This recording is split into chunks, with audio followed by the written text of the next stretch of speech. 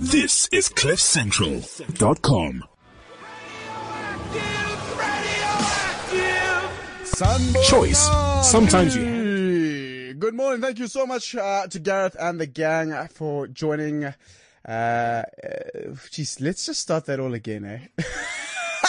I don't know what that was. Thank you so much to Gareth and the gang. They'll be back again tomorrow from 6 until 9. Hey, my name's Andrew, and we've got Rorisang Shabalala. Dumelang, Rory. Dumelang, Yes, Dumelang. where are you right now? I'm just making sure our guests are settled in. Are know? you settling in? Yeah, well, look, somebody's got to do the hard work here, and Okay, I see where this is going. I won't take it there, but hey, you know, it's funny because Ben Karpinski said to us this morning, "What racist issue are you doing now? And is it Heineken Mayer and rugby? You know?" Yeah, is this a racist show? But we don't roll like that, right? We touch on things we touch on a broad swath of things, like for example, today we're talking about women and what right do we have as two males to have this conversation about women? Well, what are we talking about? Well, are women their own worst enemies? Yo. Yo. No. Why are you bringing me into this? Hey. I'm feeling uncomfortable in this seat already because of you. Hey, man, and we got some flack already on Twitter and stuff, like, what right? What right? And then, of course, there was Gareth as well. He was like, you guys, what right? On my station, you dare to come and attack the enemy, as he put it. Attack the enemy. But he's a misogynist. So we're okay with that. Yeah, but we're going to get clumped into the same boat as him, right? So all right, this is how we start. So we're talking about women. Of course, it was Women's Day on Monday, on Sunday or Monday. We had the holiday on You see on how Monday. bad it is. You see how bad it is. You don't even know it was on Sunday. It wasn't Sunday. No, But come on, Andrew. Come on. The 9th of August, I know, Women March, 1956. I got it. So we're talking about, are women their own worst enemies? We want to hear your thoughts as well. You can hit us up on Twitter at Rory Shabalala, and that's a T before the S, and at Yebo_LEVY. They're all asking, where the hell does the T come in from? But anyways, or you can give us a shout, 0861 555 189. Are women their own worst enemies? Have you had an experience as a woman where another woman has brought you down? Can you explain it? Have you had that feeling? We saw that whole debacle with Bic pens. I threw away all my Bic pens straight after that. Jeez, aren't you an activist? Well done. Pat on the back for you throwing away your Bic pens. Thank you. No, but I mean, let's just say a very big golf to Bic pens, because I don't know what they were thinking. Yeah, that makes men look bad as well, to be honest. No, but could it have been a woman? Who wrote that article? Who wrote that video? I mean, that ad. Who came up with that ad? Could it have been a woman? And that is why it's such a great thing that we're going to be speaking to Aspasia from Marie Claire to say, look, you as a woman, editor of Marie Claire, what have you? How did you come up with that campaign? And where was this? What were you thinking? What was the blind spot, and so on? So it's possible that was a woman who came up with it. Let's just start from the beginning on this topic, because we're all over the place at the moment, and I want to get us to the central focus. Are women their own worst enemies? Rory, you brought this to the table. How did you get there? Well, look, I was speaking to another vibrant woman who had indicated that she'd written this strong article about surrogate men, as she had put it, and that article had been rejected. By whoever she was submitting it to. And in this whole discussion that we were having, she was speaking about how women are, you know what? I'm probably not going to carry it best. So how about we get her into the discussion to explain exactly what she meant when she said surrogate men in politics. Nozi Pombanjo. Morning, guys. I think it's going to be an awesome conversation. I have so many things that I want to hit you with right now, being these men taking on this rather sensitive topic. But nonetheless, here we are. So the storyline is, I write this article. It's for a woman's magazine, and it is surrogate men in politics. And for me, what's actually irked me at this moment is I'm watching the fracas in Parliament. I'm watching the women in red being manhandled and also handled by other women. I'm following the social media conversation afterwards. I'm seeing other women, not in red, in other political regalia. Absolutely, right? They're out there, swearing at each other, swearing at other women, making these threats. And I'm thinking to myself, okay, maybe let's take a couple of steps back. Wasn't there like an agenda for women to have bigger representation in what's supposed to be like the biggest platform or the most relevant platform from a political point of view in South Africa? Not only just to fight with each other against partisan lines, but to actually push a female agenda. So what's actually happening now? How do we then say that we are pushing any agenda when we get there and we just become surrogate men? And I followed the conversations on social media, and I think it got worse. I think the fist fighting in Parliament was nothing like what was happening on social media, where women really began to tear into each other and throw threats at each other. And for me, it just raised a couple of issues that I wanted to put down on paper and really begin to say, well, when women are given the platform of influence and the platform of power, irrespective of the platform, but using this one as a case study, do we become men, or do we stick to this agenda that we have of opening up the door for other women and pushing women's issues? And I'm not sure that we do that. Nosipo, you speak about surrogate men. Can you just unpack that for us? What does that mean? Big words, two guys, two brain cells between the two of us. The two of you. Yes, I get that. Yeah. So just explain what is a surrogate man? So let's go back to the basis of the word surrogacy, right? And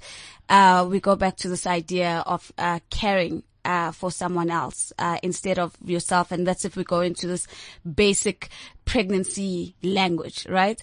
And for me, it's that word was very, very pertinent, because it's almost like we come into this environment, and instead of birthing new ideas and birthing new leadership direction and new ways of thinking, we continue just to spew out the old. We continue to endorse traditional models and dominant models of thinking and the way things are done in approaches. And that's really what I mean by surrogate men. So we become carriers, for lack of a better word, of patriarchy. And it's very important to unpack and get into its simplest form. So I appreciate that, Rory. And that's exactly what it is. And I'm as a woman getting upset, because I think this is not the only place where it's happening. Oftentimes women get even into the boardroom, and this is where we're supposed to say, this is where the fight is even harder. When a woman is there, she's supposed to open the door for other women. This is where we're supposed to see more women coming in, and it doesn't happen that way. In fact, there's a study that PwC did last year, and the study says women are less likely to advance in the corporate space in women-led companies. Wow. But hold on a second. I love this rhetoric, but can I play devil's advocate for a second? Devil's advocate. Jeez, my wording today. Lord have mercy. Why should women promote women? I mean, shouldn't you promote the best person there? Isn't that patronizing enough to say, we as women should stand up for other women? If the other woman is useless, it's like saying we as white men must stand up for white men. Wrong color. It'll never happen, and it shouldn't happen, right? So let me jump in, because I think there's relevance in the question, but let me put it this way. It's not about promoting other women. It's about going in and creating an equal fighting chance. It's about going in and reviewing whether it's systems and processes where if a woman did want to go for the head honcho at a job in the company, they have a fighting chance to do it. So when I personally, and I don't know if I can speak, for all women, but for me, I'm about create an equal playing field. Give me a fighting chance and I will fight for it. And if I lose, fair enough. The guy was a better candidate. I can deal with that. But let's not pretend as if the playing field is equal, because it's not. So in a world where the dominant archetype of leadership is male, what would women leadership look like? So you're saying that women go in there and they become these surrogate men. What does it look like to be a woman leader, not in the mold of the male leadership archetype? So, Rory, I moderate a lot of conferences and debates, and that's one of the threads that irritates me to Kingdom Coming Back. And I'll tell you why. I'm irritating you. on our show. On our show, I'm Kingdom irritating Coming you. Back. Yo. Because what generally happens is that people will start talking about women leadership is about consultation. It's about empathy. It's values driven. BS, right? I don't subscribe to that. You can't put all women in one category and say all women are empathetic. I, for one, hand in the air, I'm not empathetic, right? I'm not that person. I'm assertive, maybe even a little bit aggressive at times. Fair enough. And so I want to actually just do away with that classification that there's a certain type of women leadership. They are leaders. And they are just leaders, right? And so we need to stop thinking that if it's that men can't, for example, be consultative in their approach. We need to stop thinking that men can't put values first in the way that they engage with other people within teams. It's possible across the board. And so I really, really think we need to stop this narrative and kill it immediately that, when women come into the boardroom, suddenly we're all going to start off with singing Kumbaya. We don't work like that. How would we change the dynamics in business? And I mean, I know you're just one person with one opinion, but how do we change the dynamics in business? Because obviously women have this added pressure if they want to have a family. They have to be the bearers of children, right? We can't change that. Men cannot change that fact. Unfortunately. Which basically means they've got 9 months of hell, where this thing is growing inside of you. And then when this thing is born and it's into a child status. Can we pause for a moment and, just easy. No. This reference to thing. Now I'm feeling relax. I'm pro-abortion. Hey, so, Andrew. So when it does actually come to life and is a child, a beautiful child, it needs to be cared for. And so time needs to be taken off. So from a career perspective, from a business perspective, a woman has that added pressure. How could we change things so as to compensate, so as to take cognizance of this time off without, distract or being destructive in terms of their ladder and their growth? So I think it's a corporate ladder, I mean. Yes. Yeah, absolutely. And I mean, I think it's a couple of things, Andrew, and I think it's encouraging that there are men who are beginning to think about those things. So from a practical level, you can even change the work environment, right? So there are very progressive companies who've gone as far as making sure there's daycare centers that are part of the corporate offering. There are nannies, that are part of the corporate offering. All of those things are part of it. There are companies that have said, we understand that women who have families, especially young families, it's not fair to start meetings at 7:00 because we are these go-getters in the morning and our weekly meetings start at 7. We're not going to do that. We know that we can work around that particular time. Does the meeting still happen? Absolutely. Does it happen at 7? No. The meeting happens at 10. We give them more flexibility in terms of mobility around the workplace. So do you work from home? Fair enough. More often than you would your other counterparts. But that being said, it's not enough of this is being done. Not enough of this out of the box innovative thinking is being done. Again, another study that I picked up, I think it was, towards the end of last year. And this study was trying to capture the kind of conversations that chief executives of listed companies in South Africa have when they think about hiring a female executive, right? And right at the top of that, the most prevalent thematic area that kept on coming up is that, has she had children or not? Because if she hasn't had children, then we need to be with her on this ride while she goes and, is in her pregnancy phase and then she's going into this maternity phase. And how does that now impact on her contribution and hence the bottom line of her portfolio? Which means that we're still not getting it right, because if you had those support structures in place, you wouldn't have to be having that kind of conversation. And I really appreciated that report, because for me, conversation is perhaps the strongest way of actually reflecting how we still think about things. So I think, there's not enough case studies and sharing about companies that are really, really, breaking barriers in terms of how women can be supported in the childbearing process if that's what they choose to do. So you've said a mouthful, and I just want to make sure I understand. So you speak about surrogate men, and you speak about what needs to change in the corporate environment and so on to accommodate women. So coming back to the show topic, which is, are women their own worst enemies? You have given examples, particularly in the political sphere, where women, seem to undermine the very things that are campaigned so vigorously for. What would you have women do? What is the alternative to what's currently happening, and in which ways would you like to see that being done by not just the women in parliament, but the average you and me on the street? How do we make sure that we stop being our own worst enemies? I'm putting myself in the empathy.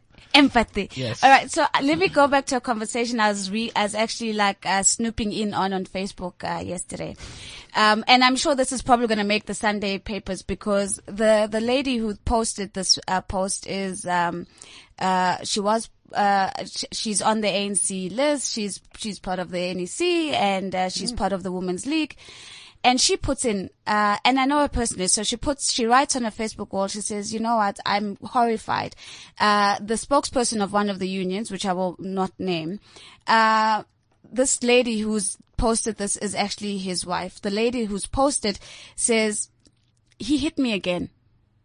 And the only difference this time is that he hit me in front of my daughter. Now I can't hide. I don't have a voice because I know of his power and the influence that he has.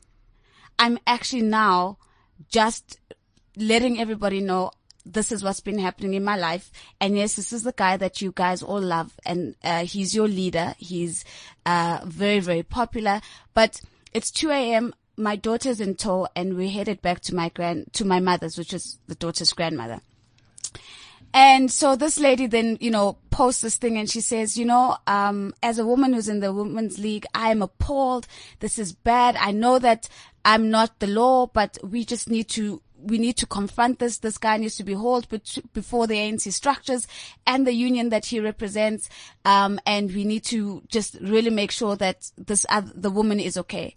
And then I read the comments from other women who are like, yeah, but are you sure that he really did it? Why did she stay? Why didn't she go before? Did she post pictures of the bruises? How do we know that her daughter actually really, really, really saw this? And so for me, that was a reflection again of a woman is most vulnerable in the physical space against a man. All other platforms, I think we actually have a fighting chance if the scales are balanced. But physically, in terms of brawn, you don't really stand a chance, unless you're Layla Ali or whatever, against a man. And this, in our weakest, most vulnerable position, other women were putting up all sorts of counter arguments as to maybe, what if she could be wrong. And all of them were questioning and poking holes into her story. Now, I'm not saying that everybody should just support every cry from a woman, because it could be crying wolf, right? But the mere fact that somebody has put that out there, as a woman, you have a responsibility not to just to like that post, but to do something about it. So the woman who had actually posted it said, I'm making it my responsibility. I'm going to file this within the organizational structures of the ANC. I want this to come to light. I'm approaching the union. I'm writing a letter. And they tagged this gentleman in this whole conversation, and he had nothing to say. So my lesson from that, to get to your answer, Rory, is that for once in our lives as women, can we not be the ones who are perpetrating or endorsing potential abuse against other women? If a woman cries and says, I am in trouble, as a woman, I think you have a responsibility to at least make an attempt to verify, are you okay? Is there anything I can do? Right? As against saying, are you sure that it's him? Because all we're doing is that we're creating that doubt, and that's the doubt that continues to make sure that it's difficult for women to speak out in the future. So that little scenario, I'm hoping, can really give light to other ways that we can support women. We need to be there for each other, because that's all we have. All right. So, this is all gripping. Let's bring in a different view here, a view of a man who has challenged me a lot on gender, just around our legitimacy, as men to have this conversation, because I'd like you to also weigh in on this. Khomotso. Rory. How are you, sir? Not too bad, and greetings to the team too. Yes, greetings to the whole team. Hello. Komotso, Hey. you are a gender activist, and I'll be honest, the very first time that I met you and you said you declared yourself as being along those lines, I laughed. How can a guy be a gender activist and so on? But ever since then, you've taught me quite a few things. What's our role in a discussion like this? Should we be even having a conversation like this? Yes. I think I like the question when I saw it posted on Facebook the other day, and I was just wondering to myself whether we are justified as you asked. And I think on a yes or no basis, we are probably not. And as a man, I don't actually think that I am as well placed to be critiquing the whole question of whether women are their own worst enemies. I think women need the space, or rather should have the space, to engage on issues as they affect them. I like very much what Nosipo is bringing up with regards to the whole surrogacy thing. But I think for the first question, not really. We can comment when we're given the space to, but we're not necessarily entitled, because in part we are responsible for some of the things that we're seeing. Nosipo wants to cut in here. She's rearing to go. Nosipo, just keep it short, girl. Damn, come on. No, Komotso, thank you so much for your comments. And here's my short response to that. Men are just as responsible as women for creating an equal fighting chance. And so men like, Komotso and others that are involved in, who are involved in gender empowerment, Rory smiles or not, is just as important. The one thing that I'm very clear about is that women are never going to win this battle alone. We can't create an equal playing field alone. If we want a fighting chance, men need to be willing to sacrifice some power and some hegemony over that power so that we can claim that power and have an equal fighting chance. Doing it alone is never going to work. Komotso, so how do you go about doing it, and how can you urge men like myself and Andrew to play a more meaningful part in making sure that we remove these obstacles that we're speaking about? Yeah. I think, actually, before I answer that, Rory, maybe if I can just weigh in on what Nosipo was saying. When I say that we should comment, it's a relatively symbolic statement. This does not mean that we shouldn't actively engage. I think those are two very different issues. So there's a case. So if I, as a man, say that women are their own worst enemies, and when a woman says that, these are two fundamentally different things. Because as a man, you are a beneficiary on this system. But let me just go back to the question you were asking. So you guys had an interesting discussion around the race debate. And part of the reason why I got actively kind of involved in the whole gender debate is there's very little that's different between the race debate and the gender debate. Give you a simple example.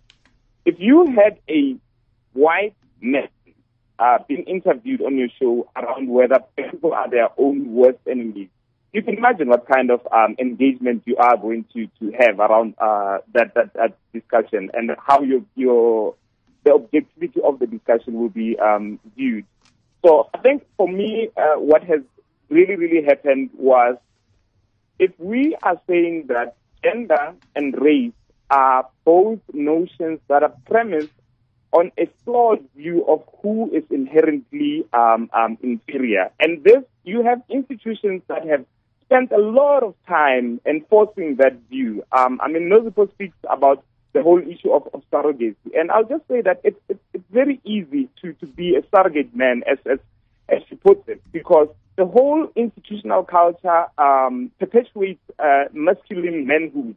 It doesn't give as much space for you to be as you have been brought up as, or an alternative view of what womanhood can be. So if you look at your typical office right now, I've asked this question a number of times that you have, so at times women will have, at some point a woman will have a child.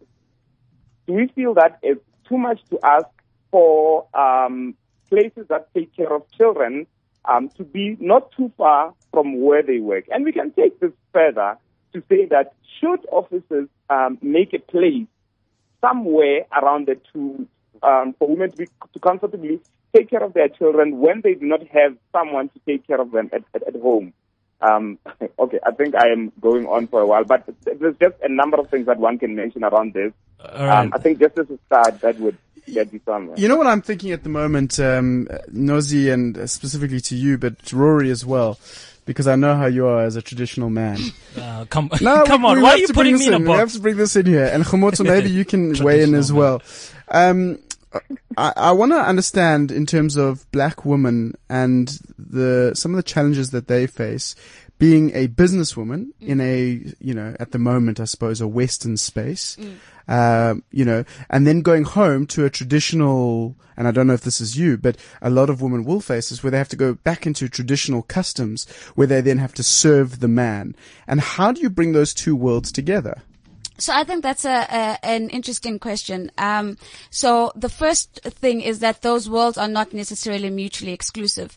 There's nothing stopping a woman from being the head honcho at work and really, being in a Western space and doing well in that Western space and dominating that Western space, and being able to also understand that culturally she might be subservient, for lack of a better word, to her husband, and that the husband is the head of the household and that she is in a supporting role in that environment. I think the mistake that we often make, especially when we talk about women empowerment, and women make this mistake as well, is that we assume that we want to be at the steering wheel in all facets of our life. Even women that are leaders in the corporate space actually might take comfort in actually having somebody else take the reins in another environment. And so as a woman personally, I have multiple roles that I have to play. I could be potentially both a business leader, but also a wife and a sister and all sorts of other roles. And in that role, I might at times have to take a leadership role and times have to take a follower role. And I do not think that those roles are mutually exclusive. But just to maybe make a final comment before I go. For me, the big takeaway from this conversation is that women do not have a bro code, right? If you think about guys and their bro code, a guy will protect another guy and, you will call and he will say, no, he's right here. He's sleeping next to me. Meanwhile, the woman's watching her husband driving or her boyfriend driving. So you know that the bro code is there. Here's my call, right? So here's my call to women. Can we please have a girl code where we protect each other, where we stand up for each other, where we give each other a fighting chance? Because the bro code doesn't only exist when it comes to dating circles and that kind of thing. Its tentacles are so deep that it begins to shape even corporate cultures. It enhances and endorses the way power structures work in corporate social circles and all of that. I'm the first member of the girl code. If you want to join me, please do, because I am done with this bro code. I want my own thing now. Nozipho Mbanjwa, CNBC correspondent, thank you very much for joining us. Aspasia Karis, I want to bring you in here. You're the editor of Marie Claire. Hello, good morning to you. How are you? What do you think about the equivalent of a bro code / woman code? I think it's an excellent idea. I'm joining her girl code. What is she calling it? Yeah, we still haven't got a name here. Calling it, we need to get a name here. Nozi's just popped out of studio. But just want to understand from you, and I think this is a really important thing, Aspasia. I mean, you've taken a bit of flack in the last couple of weeks around the Marie Claire woman campaign. Oh, not as much as the dentist. Who killed that line. Or Bic, Or Bic. Now, Bic have joined. Or Bic, for example. Bic have come onto social media Bic. They had a lot of trouble. No, Bic's in serious trouble. But I mean, let's just talk quickly about women's magazines. Of course, we're speaking about, whether women are their own worst enemy. Do you feel like women's magazines are very guilty of perpetuating a certain type of stereotype of the successful woman? This beautiful girl who looks like she just got out of bed and looks like a runway model, and also then is the CEO of some amazing business and has kids and has a great gym workout and is running the Comrades Marathon. I'm not speaking about you, of course, Aspasia, but I mean generally, like, does this... Andrew Levy, ever the tarmac. Sorry, man. But do you think that these magazines perpetuate that cycle in any way? These magazines? No, I think that obviously there is a level where magazines, our business is to create, this like sort of dream world where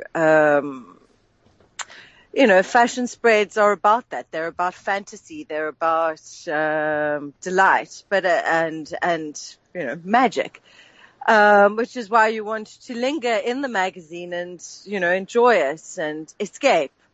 But it also needs to be your friend, and I think that's why when people say to me, "Oh, print is dead," print is not dead, because people really, there's something completely intimate and delightful, and I think that's why it was interesting for me to see the reaction to say when we do something wrong, or when people feel that like, well, it's wrong. This was bad and we felt betrayed by our magazine, because I think people expected to be their friend and have that kind of like sort of warm, intimate relationship with it. And as such, I mean, especially Marie Claire, our entire job is to really highlight often like real women's issues with real women. I mean, we run some very hard-hitting stories, some very interesting stories. I mean, it was just, I think that's why I was like slightly worried about the way you phrase the question, are women our own worst enemies? No, I think there's so many things in society that are troubling for women, and it's our job as a magazine to look at those and to also start giving some solutions. I mean, for example, yesterday I got a press release. I don't know if you've seen this. Actually, it wasn't a press release. It was on the site called The Conversation, where there's 17 women in South Africa earn 15 to 17% less than men. Now, that is not women being our own worst enemy. That is something completely fundamentally problematic in society that is making that happen. Aspasia. In the workplace, goddammit.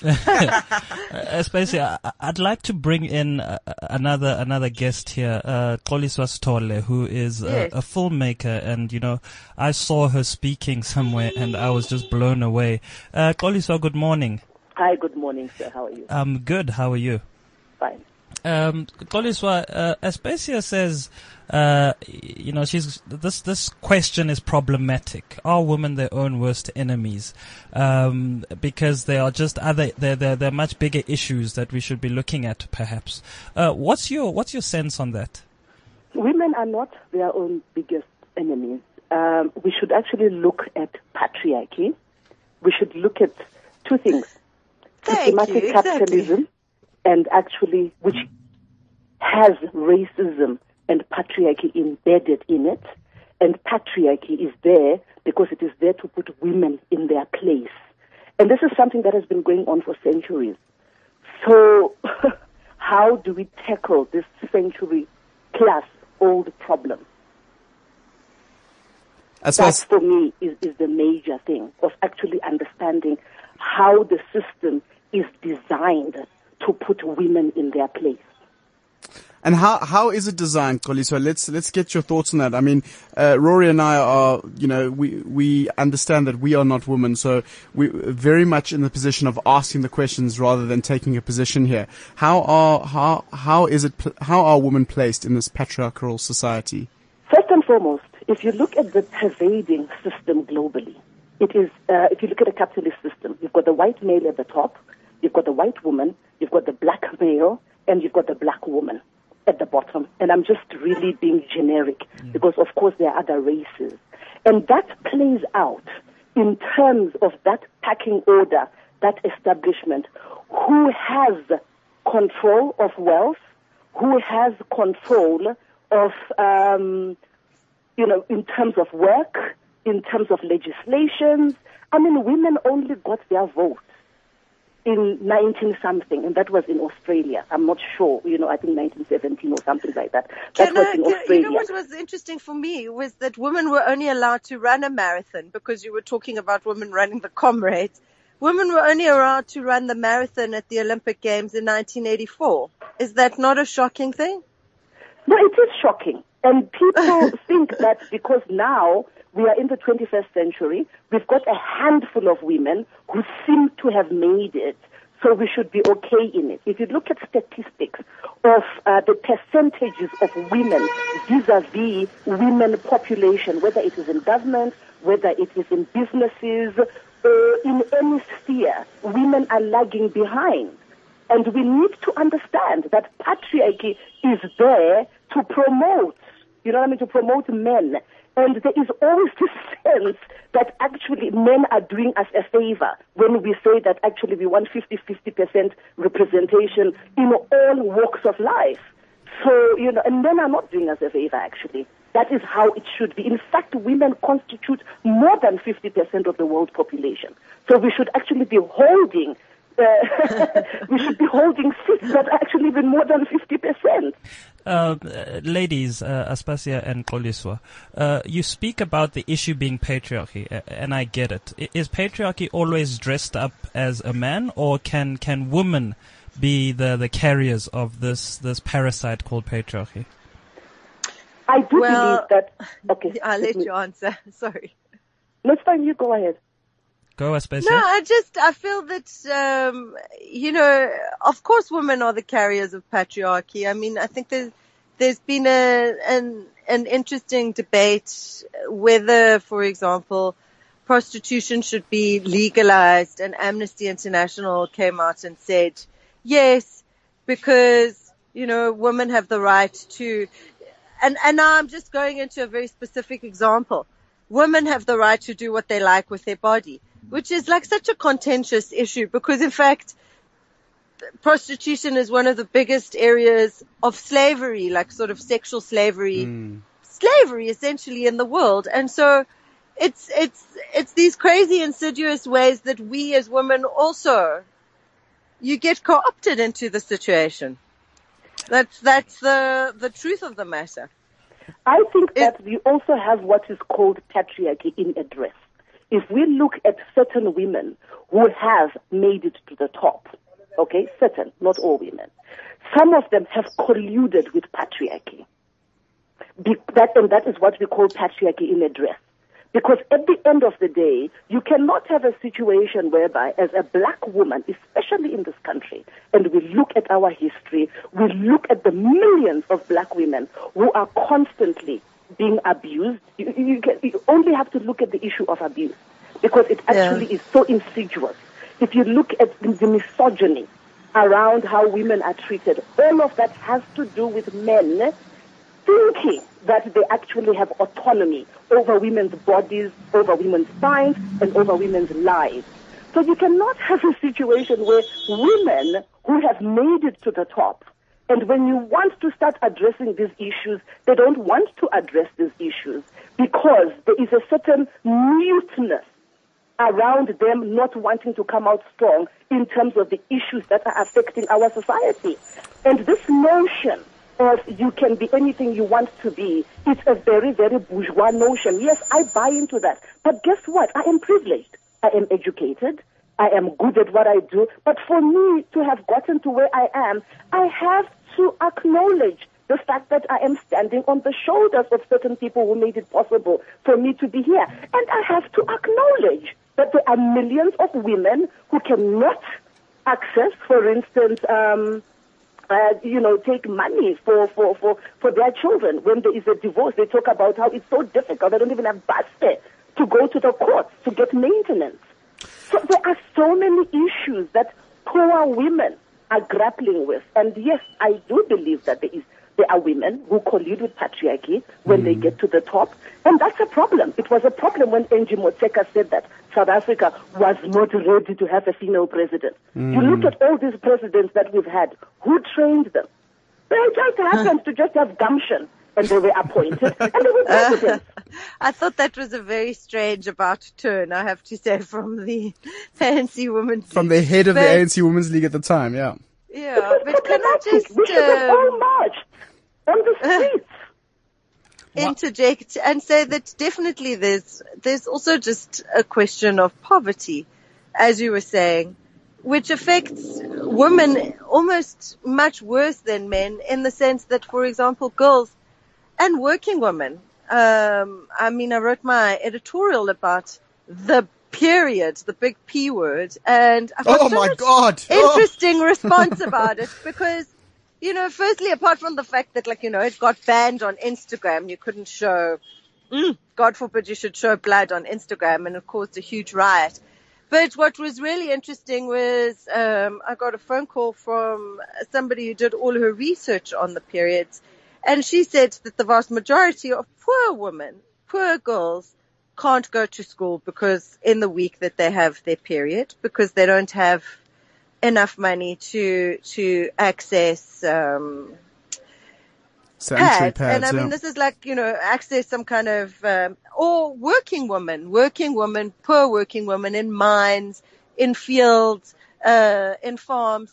And I thought this is the way that we have no idea. So there's a class thing as well that comes into this gender thing. So it's one, women can almost get away from it and become Angela Merkel if you live in a society where you have some kind of access. You know what I'm saying? Is she colluding with the patriarchy? I don't know. But she's certainly, I think, one of the most powerful people in the world today. Absolutely. But if you're a poor woman, then I think the actual problems that you face are so huge and insurmountable that it's a miracle that anyone breaks out of that cycle. Guys, I want to be honest with both of you. I feel like I'm very open-minded when it comes to race, when it comes to gender rights and equality. I find myself in a very interesting space when I think about, you're speaking about Instagram, Aspasia. I don't know if you guys have heard about this, the Free the Nipple campaign it started a little while ago. And I'd be interested to hear your thoughts as to whether that was actually helping or hindering the process, because when I saw Free the Nipple, I thought, very cool. Women are owning their body, which is rad. But then I was like, but is that going to really change anything? Because young men and old men and white men and black men are going to look at these pictures of Miley Cyrus and just be like, wow, how hot is she? Hey, wow, I'm so glad that she's now showing us, naked photos of herself, basically. And does that not negate the point? And I've had many interesting conversations about this, but I'd love to hear your thoughts. Maybe Aspasia, we can start with you, and then Xoliso, we can get on to you. Well, I think that there's a lot of sort of activism that goes on online, so-called activism, and a lot of outrage that we've seen now with Beck and Cecil the Lion, which never really looks at the real issues and how you're going to actually transform society. But Free the Nipple per se, yeah, I'm sure there were lots of men that were getting off on this idea, but at the same time, it was creating, and it creates dialogue, and I think that's very important. For me. There was also Free the Armpit Hair. I don't know if you saw that. That came subsequently. Well, that's an interesting one. I mean, yeah, and then, why should women have to be hairless? So they've all grown their armpit hairs and dyed them pink. So, yes, to some it may seem quite frivolous and silly, and a lot of, and there's obviously a lot of people speaking to themselves in a vacuum, which I find what happens with, say, this Beck thing or Cecil. But what it does do is it creates a conversation, which, in and of itself, maybe wouldn't have happened before. Yeah, absolutely. Absolutely. Aspasia, as a successful leader, and you happen to be a woman. But I wouldn't know about that. No, I think we can definitely put you on the map there. As a successful leader, you're the editor of a very, very hardcore magazine. You've done so well in your life, and I admire you. I've had a long-standing relationship with you, work-wise. Do you find it that your business style is different to other leaders who might be of a different gender?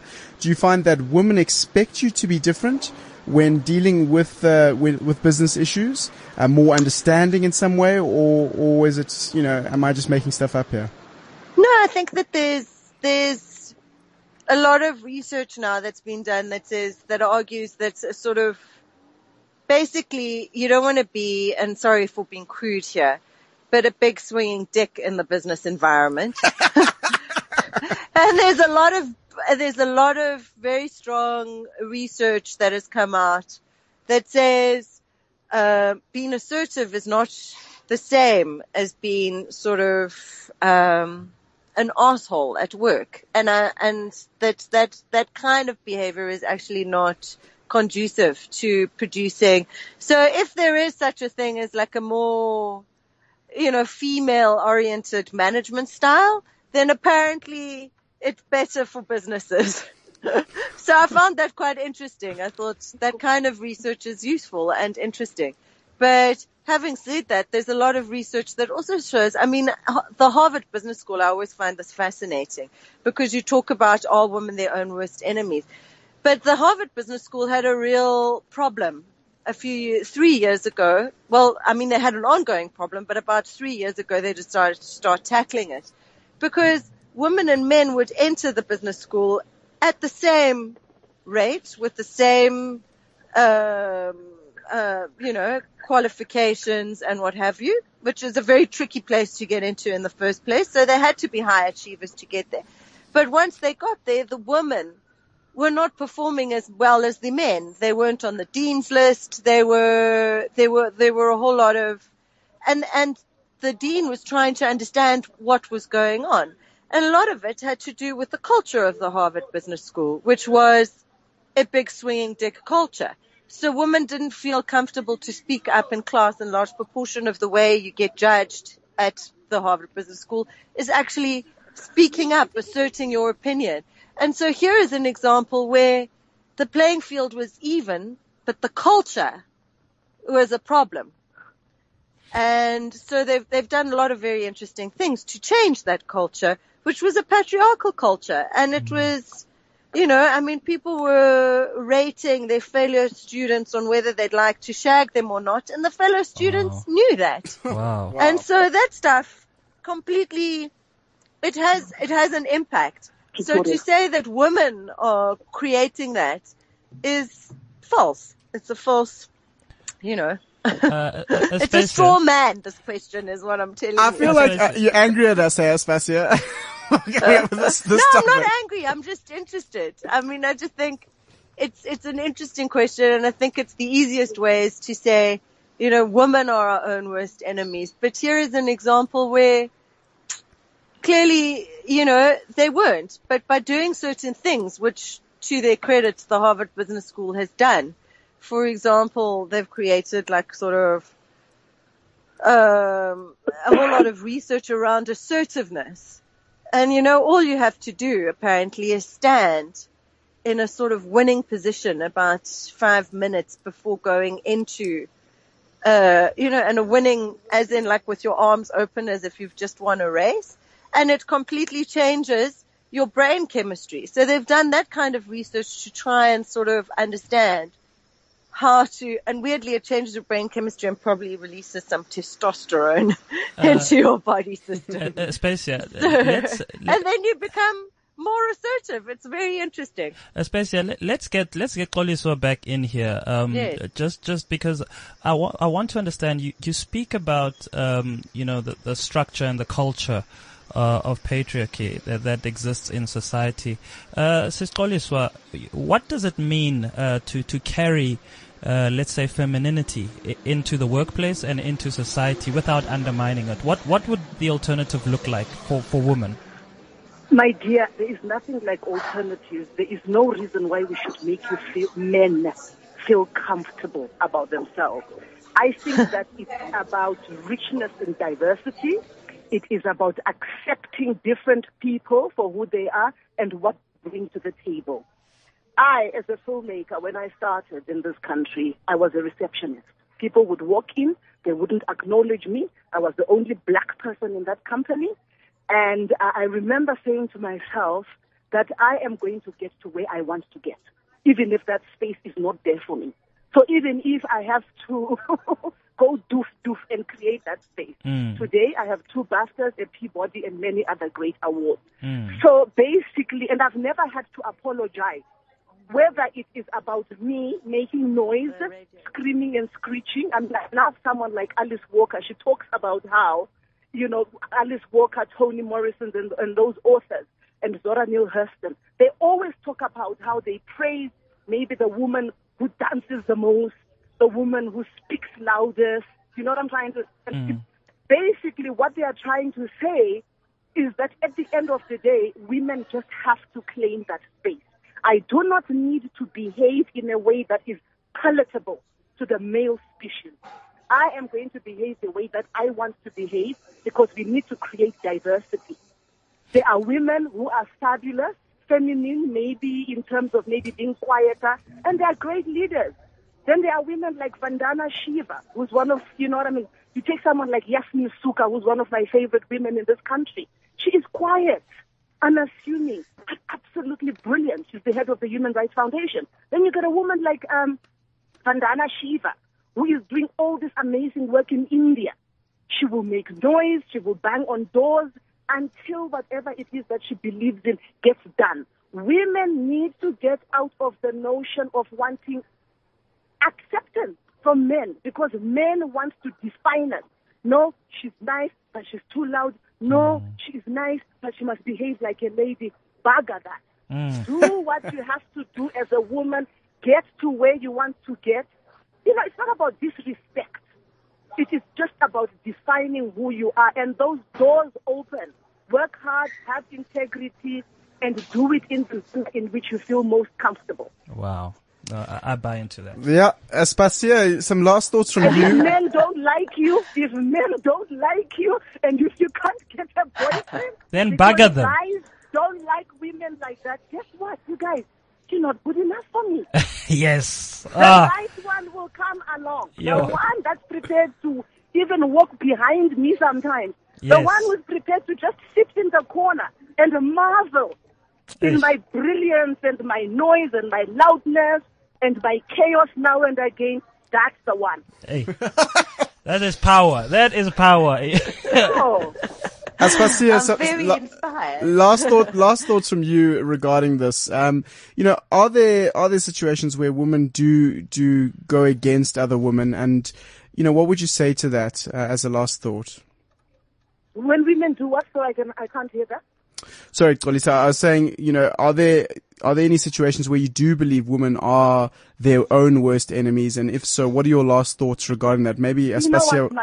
Well, let's start with Aspasia and then Xolisa, let's get you involved as well as a last thought, if that's okay. You know what, my brother? When women maybe are not happy when another beautiful woman enters the room, because I know for a fact that I enter the room, I'm absolutely gorgeous. But we are all gorgeous. There's enough room for all of us. There are women who can't deal with that. I think that we should have more compassion for them, because as women, we are coming from wounded spaces. We are coming from complexities.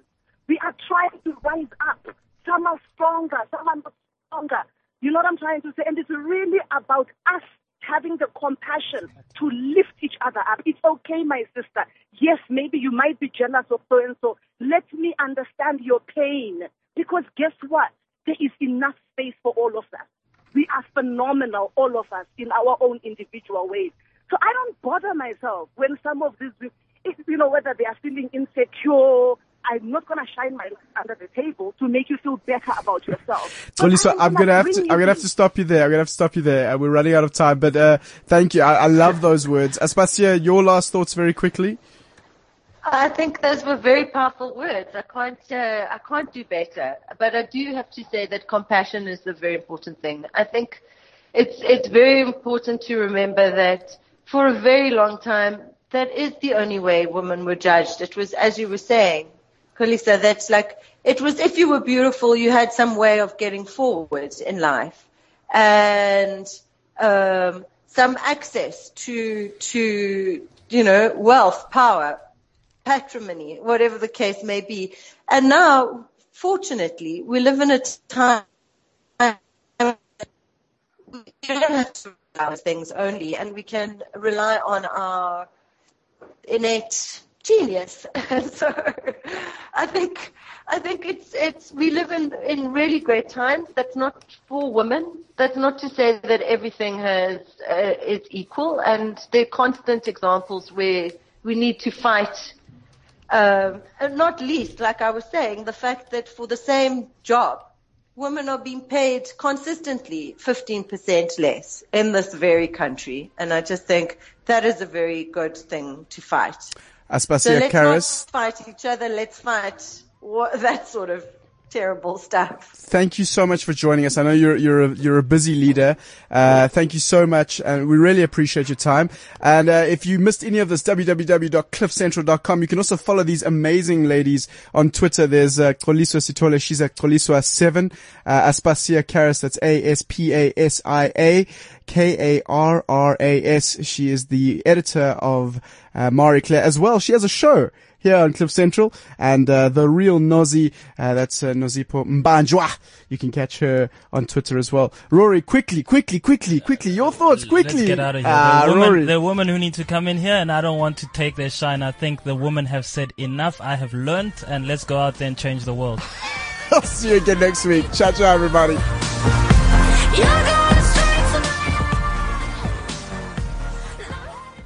This is CliffCentral.com.